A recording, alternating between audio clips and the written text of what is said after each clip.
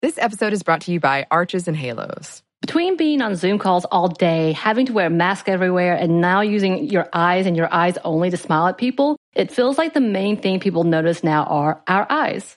Arches and Halos is our favorite line of brow products that are so easy to find, pick up, and with a few quick steps, you can have the most amazing brows ever. They have an amazing range of products from tweezers, razors, pencils, pomade, mousses, and gels. Find Arches and Halos on your next trip to Target and Walgreens. Arches and Halos, professional brow grooming. Be bold, be you. Xfinity XFi is more than just fast. It's internet that gives you peace of mind security. Because if it's connected, it's protected. Yeah, even your robot vacuum. Can your internet do that? Learn more at xfinity.com/xfi. Welcome to Stuff Mom Never Told You from HowStuffWorks.com. And welcome to the podcast. I'm Kristen. And I'm Caroline. And today we are devoting our episode to Barbara Walters, legendary news anchor and soft news personality. How do you describe Barbara Walters? Current host of The View.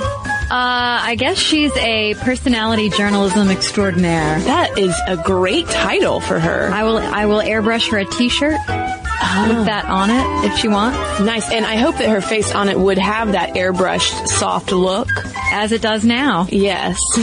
Barbara Walters recently announced that she is retiring, not just from The View, but from journalism, from TV, etc. And she's 83 years old, which makes it even more awesome that she initially made the announcement via Twitter.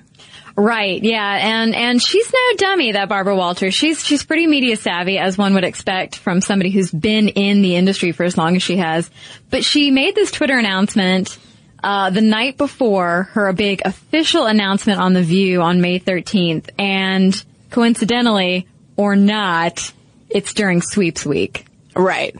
And so she says she's going to retire in 2014, and she's been on television continuously for over 50 years in different capacities, mostly on ABC and NBC. And we wanted to take an episode to talk about her because she was such a groundbreaking woman in broadcast television. And now with her legacy, there's a little bit of controversy, but we wanted to take a moment to talk about her highlights and why Barbara Walters really does matter. Yeah, she's had some pretty significant firsts, and two that go hand in hand are the fact that she was the first female co-host over on ABC News. She co-hosted with Harry Reasoner, who really sounds like a jerk. And when she was offered this co-hosting position, she became the first female anchor to make $1 million. Yeah, and before that, she had become the first female co-host of the Today Show as well, which was where she really got her start. And before that, when she went to work for NBC in the early 60s, she started out as a secretary and then quickly worked her way up the ranks. And from 1961 to 1974, she was a reporter, a writer, and a panel member for the Today Show. And at that time, when she was on the show, they had a token female on there called the Today Girl, who was usually a model or an actress. So when Walters was tapped to become a new Today Girl, it was a big deal because she said I wasn't beautiful and I had trouble pronouncing my R's, and I had no idea that they would want me for this, but of course she jumped on it. Right, and the Today Girl slot was usually filled by models or actresses, women who basically covered light, fluffy lifestyle pieces, because at the time, she said, nobody was going to take a woman seriously reading the news, and so they kind of were relegated to the background, doing fluffier pieces. Didn't she call it something like the tea pouring stories? Right, yeah. In this Makers video that was produced by PBS and AOL, she did call them tea pouring interviews. She said that for years, the Today Show had one female writer out of something like 7, and the only way, basically, that you could get the job is if another female writer got married or died, and then they would hire literally one other female writer to do the quote-unquote female pieces, which she called, the fashion shows, the celebrity interviews, So she ended up doing that because it was all she could do. And I didn't realize this, but in 1970, Barbara Walters published her first book, which was called How to Talk with Practically Anybody About Practically Anything, because she made a name for herself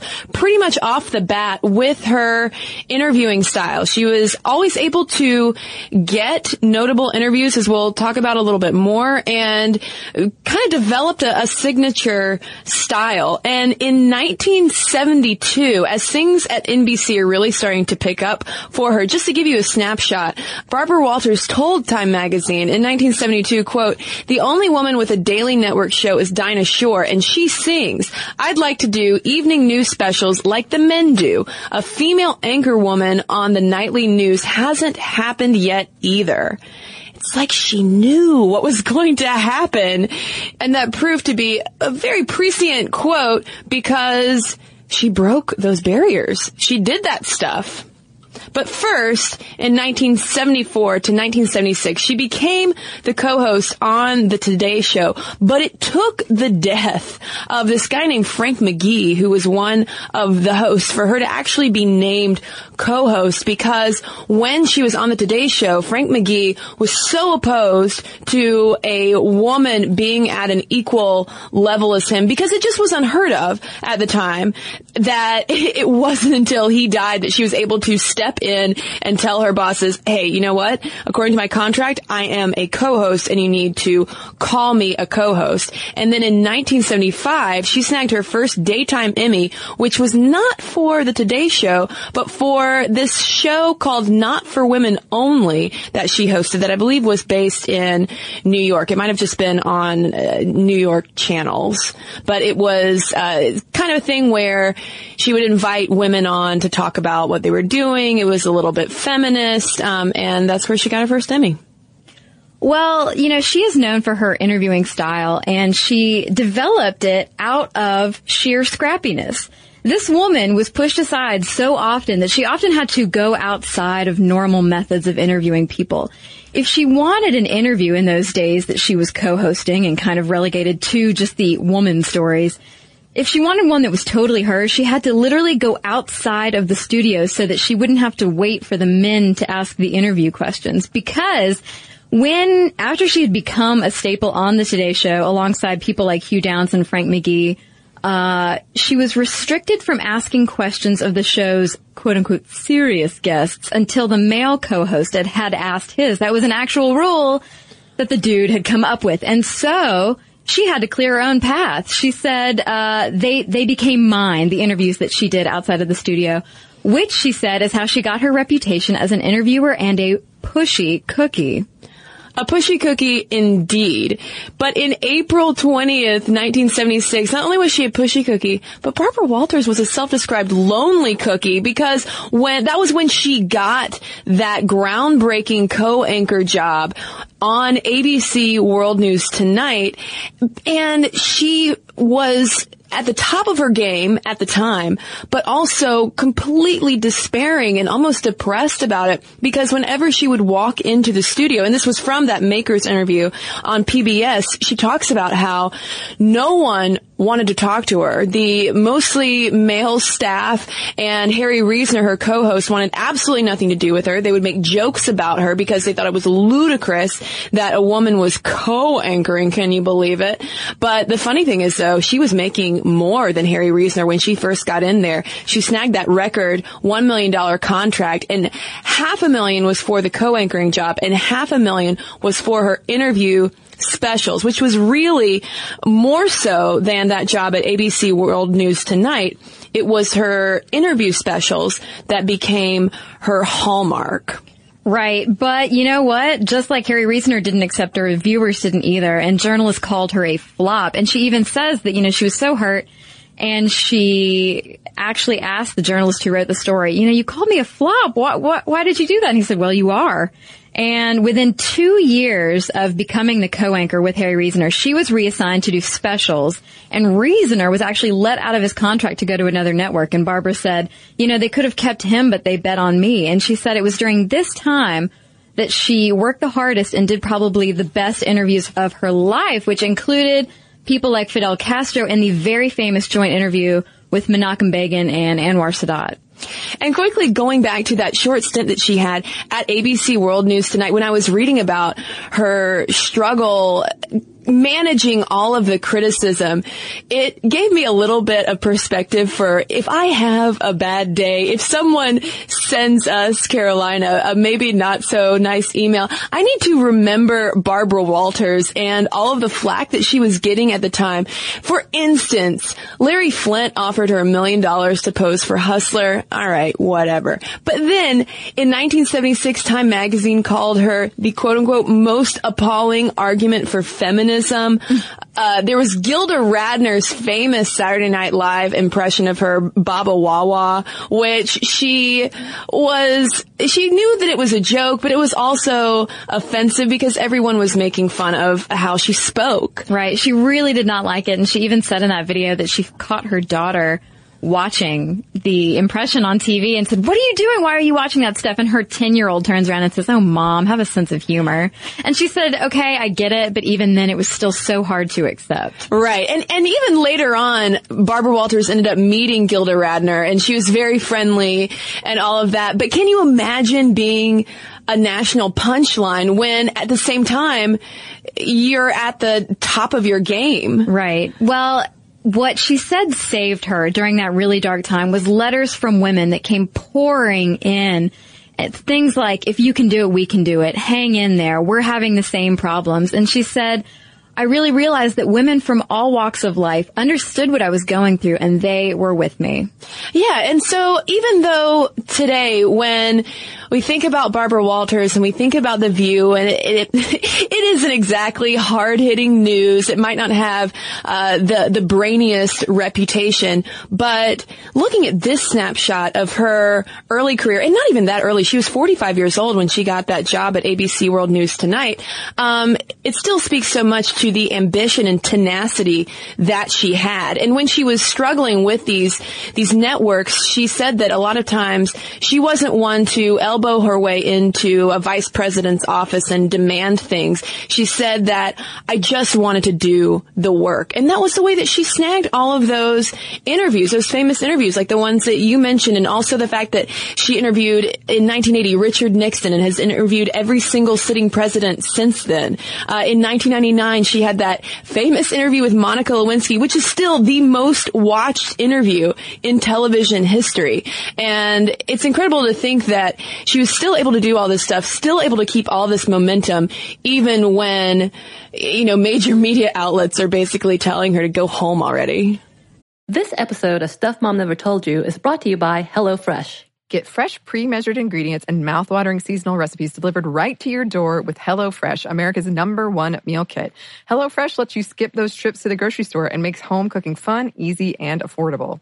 And while we're under a quarantine, I will say HelloFresh has so many recipes. It's been wonderful because it gets me out of my rut and I'm able to try new recipes instead of my same old, same old. And they offer contactless delivery to your doorstep for easy home cooking with the family, so you don't have to have those stressful meal planning and grocery store trips. Even better, HelloFresh's pre-portioned ingredients means there's less prep for you and less food waste. So if you're ready to try some of the delicious food from HelloFresh, go to HelloFresh.com/MomStuff80 and use code MomStuff80 to get a total of $80 off, including free shipping on your first box. That's HelloFresh.com/MomStuff80 and use code MomStuff80 to get a total of $80 off and free shipping on your first box. Additional restrictions apply. Please visit HelloFresh.com for more details. This episode is brought to you by Chinet. The Chinet brand provides premium disposable tableware to celebrate moments of togetherness. Yes, and right now that is more important than ever, especially when we're all apart. So recently I had a group and we had a socially distanced barbecue where the host drew out circles and chalk that were 6 feet apart. And everyone showed up with their own chairs and beverages. And it was really convenient to have disposable products. And we just had a lovely conversation.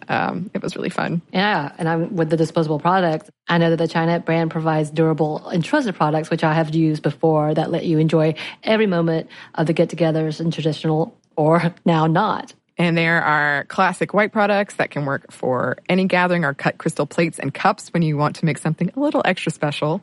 Disposable tableware keeps things simple and cleanup easy. Chinet products are available wherever you buy groceries, including delivery or pickup. Yeah, well, so what sparked this drive? I mean, obviously she has incredible drive and, like you said, this tenacity to keep pressing on in the face of, everyone.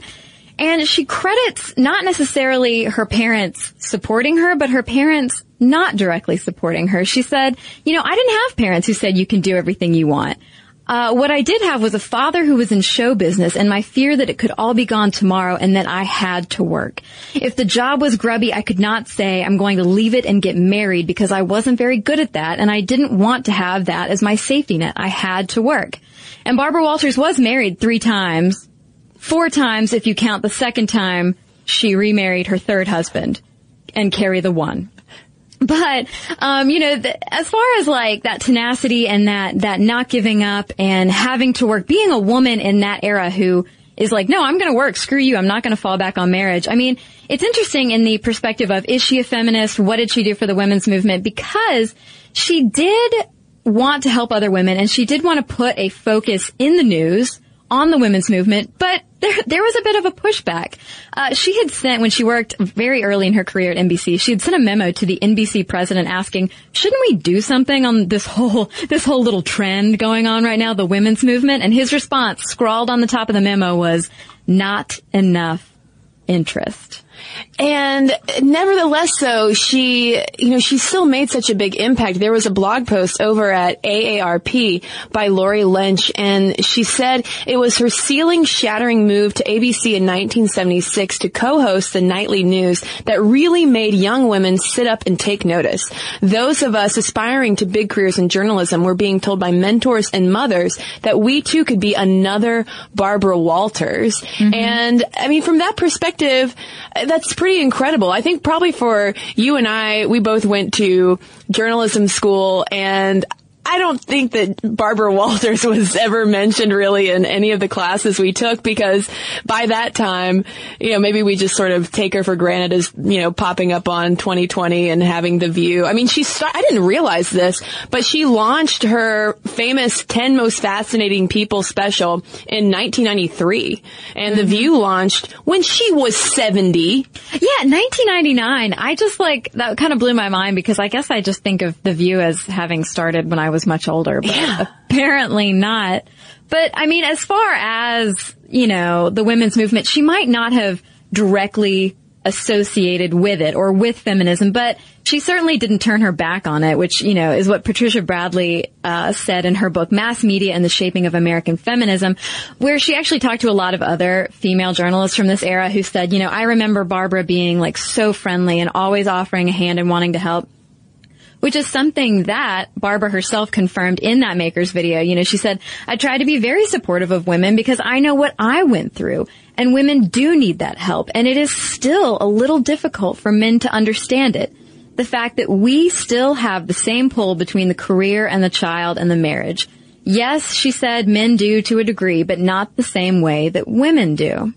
Yeah, and in 2012, she definitely raised some hackles among feminists and just viewers in general who were kind of confused when she, on The View, publicly sided with conservative Rick Santorum's comment that, quote-unquote, radical feminism was ruining the traditional family. And let's not even waste the time, diving into that assertion.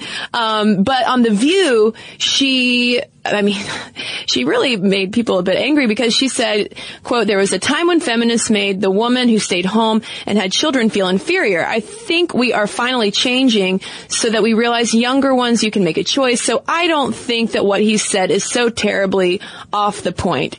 And that's a strong move to say, hey, you know what, I'm gonna side with you, Rick Santorum, especially if you might be more associated with slightly more liberal politics. But that really isn't different from what she was saying during the height of second wave feminism. For instance, there's a 1974 book I found, The New Feminist Movement, and she was quoted as saying that second wave feminists, quote, have given women who want to stay home a national inferiority complex. And thinking about that, I understand what she's saying in terms of it shouldn't be demonizing women who want to stay home. It should be more about the choice. Perhaps in 2012, the way that she said it and the person that she was supporting as she was saying that was really more of the problem for people. Right. But I mean, I think it's interesting, and I think it's, I don't know, just that statement coming from a woman who obviously did make the choice and felt like she had to make the choice. Like she said, I had to work. I didn't want to fall back on marriage or any kind of safety net, you know, because her father had been in show business. He was a nightclub owner. It all could be gone in a second. And she knew that. And so she wanted to keep working, you know, keep being as successful as possible and make her contribution. And so the fact that she's the one coming forward and saying, you feminists are giving women who want to stay at home and raise babies an inferiority complex. I mean, I think that gives it maybe some extra weight.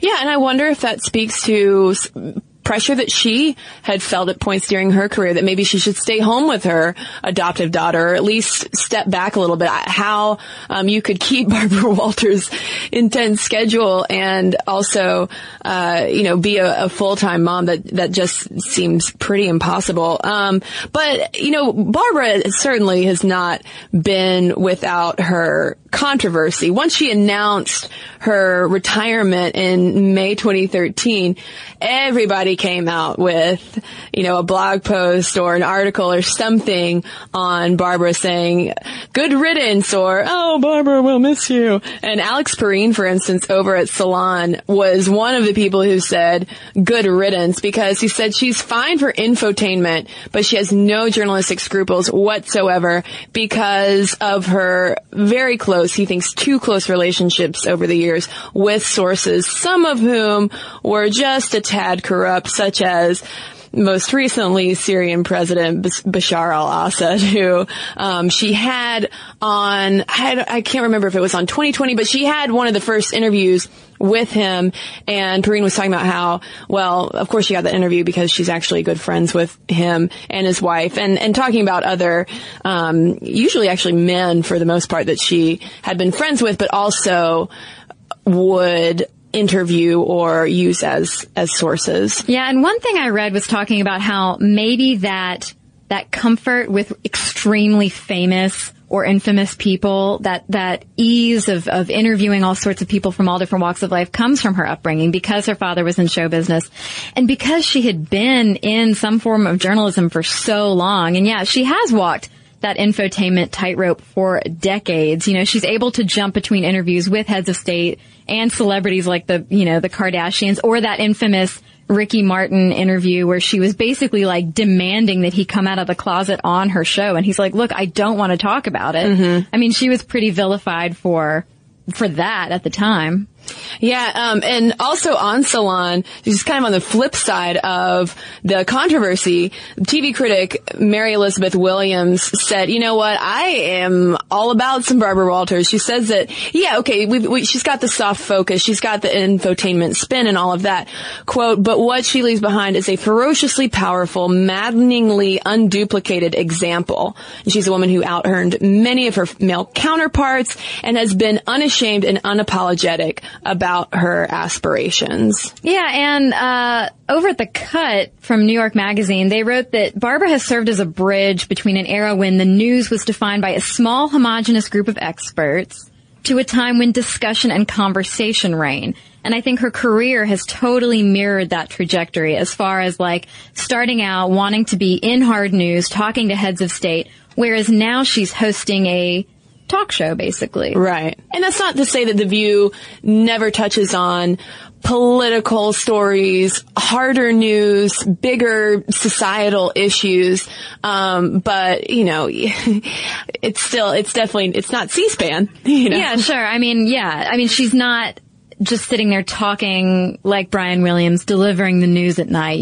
It's four or five or however many people are on The View sitting around on a couch talking. Right. Versus the more serious, like Walter Cronkite. Who do you think will replace her?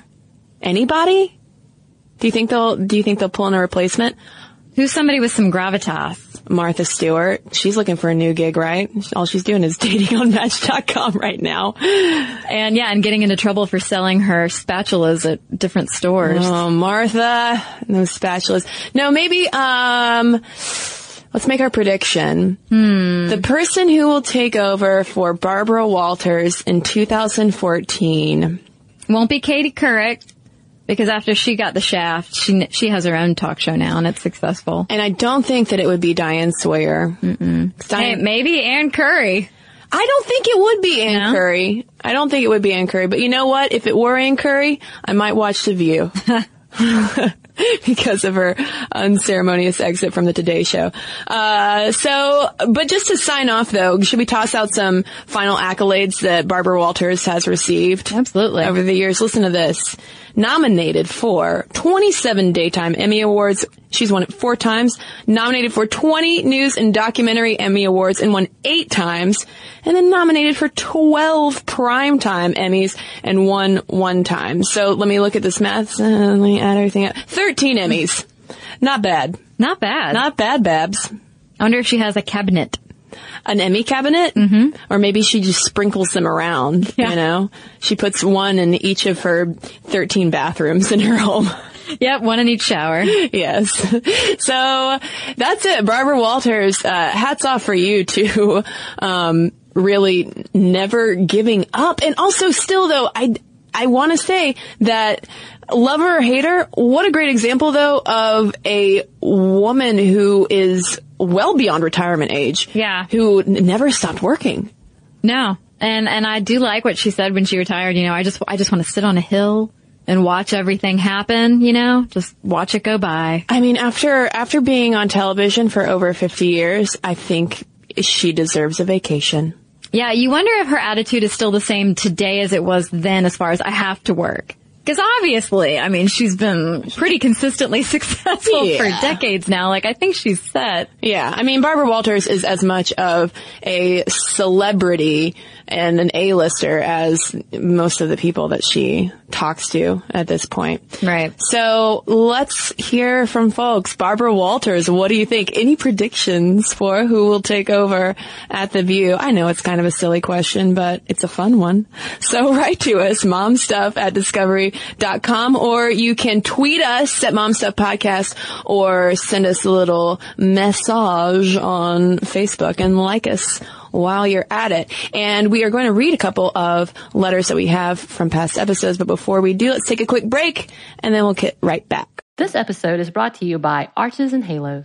Between being on video calls all day, having to wear masks everywhere, and now using our eyes and only our eyes to smile at people, it feels like the main thing people notice now are our eyes. Arches and Halos is our favorite brow products that is so easy to find, pick up, and with a few quick steps have the most amazing brows ever. They have professional quality products at the perfect price point. Celebrity makeup artists use Arches and Halos because of how well done the formulas are, and they are half the price of department store brands. They have 8 color shades to choose from, everything from sunny blonde to auburn to charcoal. Everyone is represented. They cater to women and men of all brow shapes and sizes. Embrace your natural brow. And they're all about individuality. Brow tools for all looks and style needs. You can use for dramatic or natural look. They have an amazing range of products, too, from tweezers, razors, pencils, pomade, mousses, gels, all kinds of things. Find Arches and Halos on your next trip to Target and Walgreens. Arches and Halos, professional brow grooming. Be bold, be you.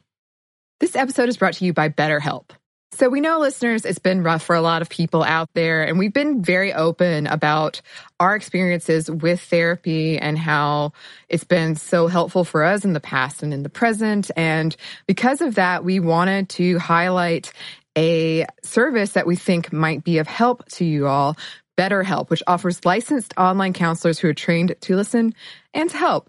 You can talk with your counselors in a private online environment at your own convenience from wherever you're comfortable. And BetterHelp counselors have expertise in a broad range of areas. They can give you access to help that might not be available in your area. And you just have to fill out a questionnaire to help assess your specific needs and then get matched with a counselor in under 48 hours. BetterHelp is an affordable option, and our listeners get 10% off your first month with a discount code MOMSTUFF. Get started today at BetterHelp.com/momstuff. That's better, HELP.com/momstuff. Talk to a therapist online and get help. And now back to our letters. And we've got a couple here about our episode on glasses stereotypes, which we got a ton of letters from. And this one, to kick off, from Carmen. is a little bit sad. Her subject line is, how I learned glasses are bad. She says, when I was in elementary school, I wore glasses because I was scared of putting things in my eyes. But in the 6th grade, I was at school one day and 2 girls on the other side of the classroom were talking about me. One of them said, that's Carmen over there, the ugly one with the glasses. I found out about this conversation because the girl who said that was one of my closest friends, and she simply told me what she had said, as if she saw no problem with calling me ugly. I told my mom I wanted contacts as soon as I got home that day. At the end of that school year, my middle school boyfriend saw my yearbook picture, which had been taken before I got contacts, and he immediately told me, I like you better with contacts.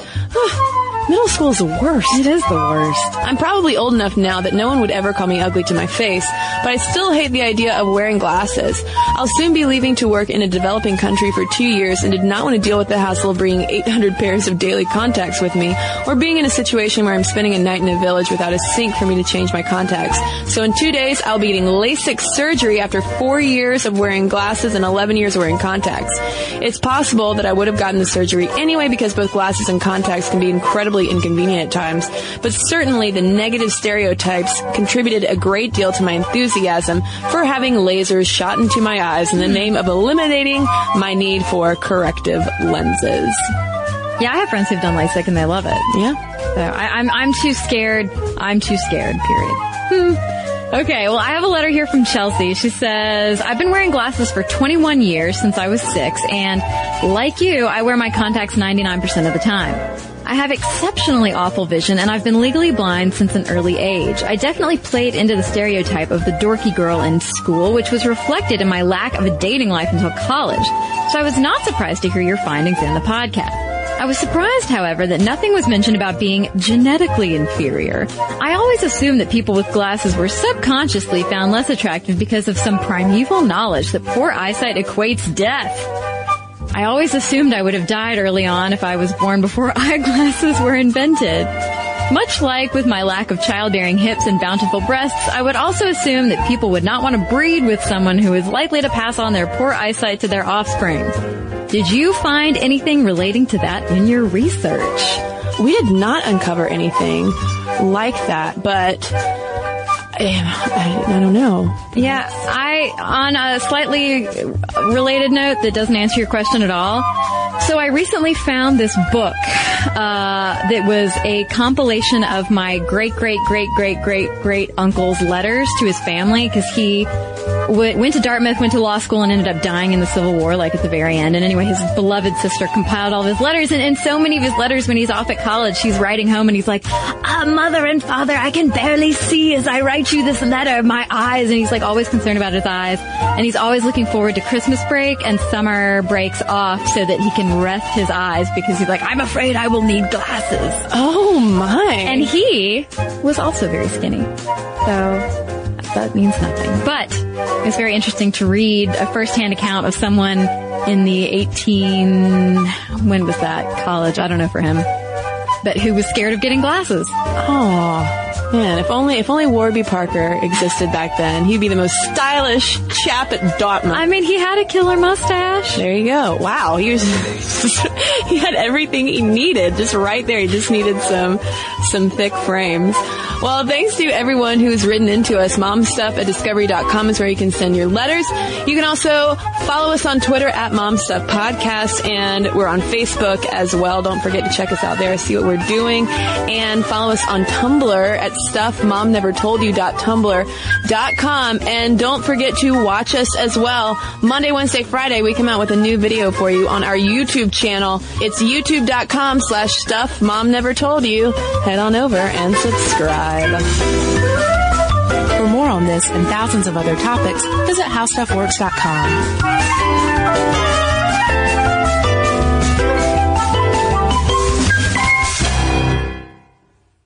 Hi, I'm Amy Nelson. And I'm Sam Edis. We're the hosts of iHeart's newest podcast, What's Her Story with Sam and Amy. We both have our own businesses, and between us, we have 7 children. And since the moment we met, we've been sharing our stories with each other. The thing is, we all know the stories of industry titans like Bezos and Jobs, but the stories of women, they remain incomplete. We ask questions no one else even touches. We are not afraid to get personal. So listen to What's Her Story with Sam and Amy on the iHeartRadio app, Apple Podcasts, or wherever you listen to podcasts. If you crack open an American history book, it's sure to be filled with founding fathers, bloody wars, and the inventions that brought this country to the industrial age. But there's a whole other world that waits for us in the shadows. Tales of unlikely heroes, world-changing tragedies, and legends that are unique to this country's spirit. So join me, Lauren Vogelbaum, for a tour of American history unlike any other, through a new podcast from iHeartRadio and Aaron Mahnke's Grim and Mild. Get ready for American Shadows. Listen to American Shadows on Apple Podcasts or wherever you get your podcasts.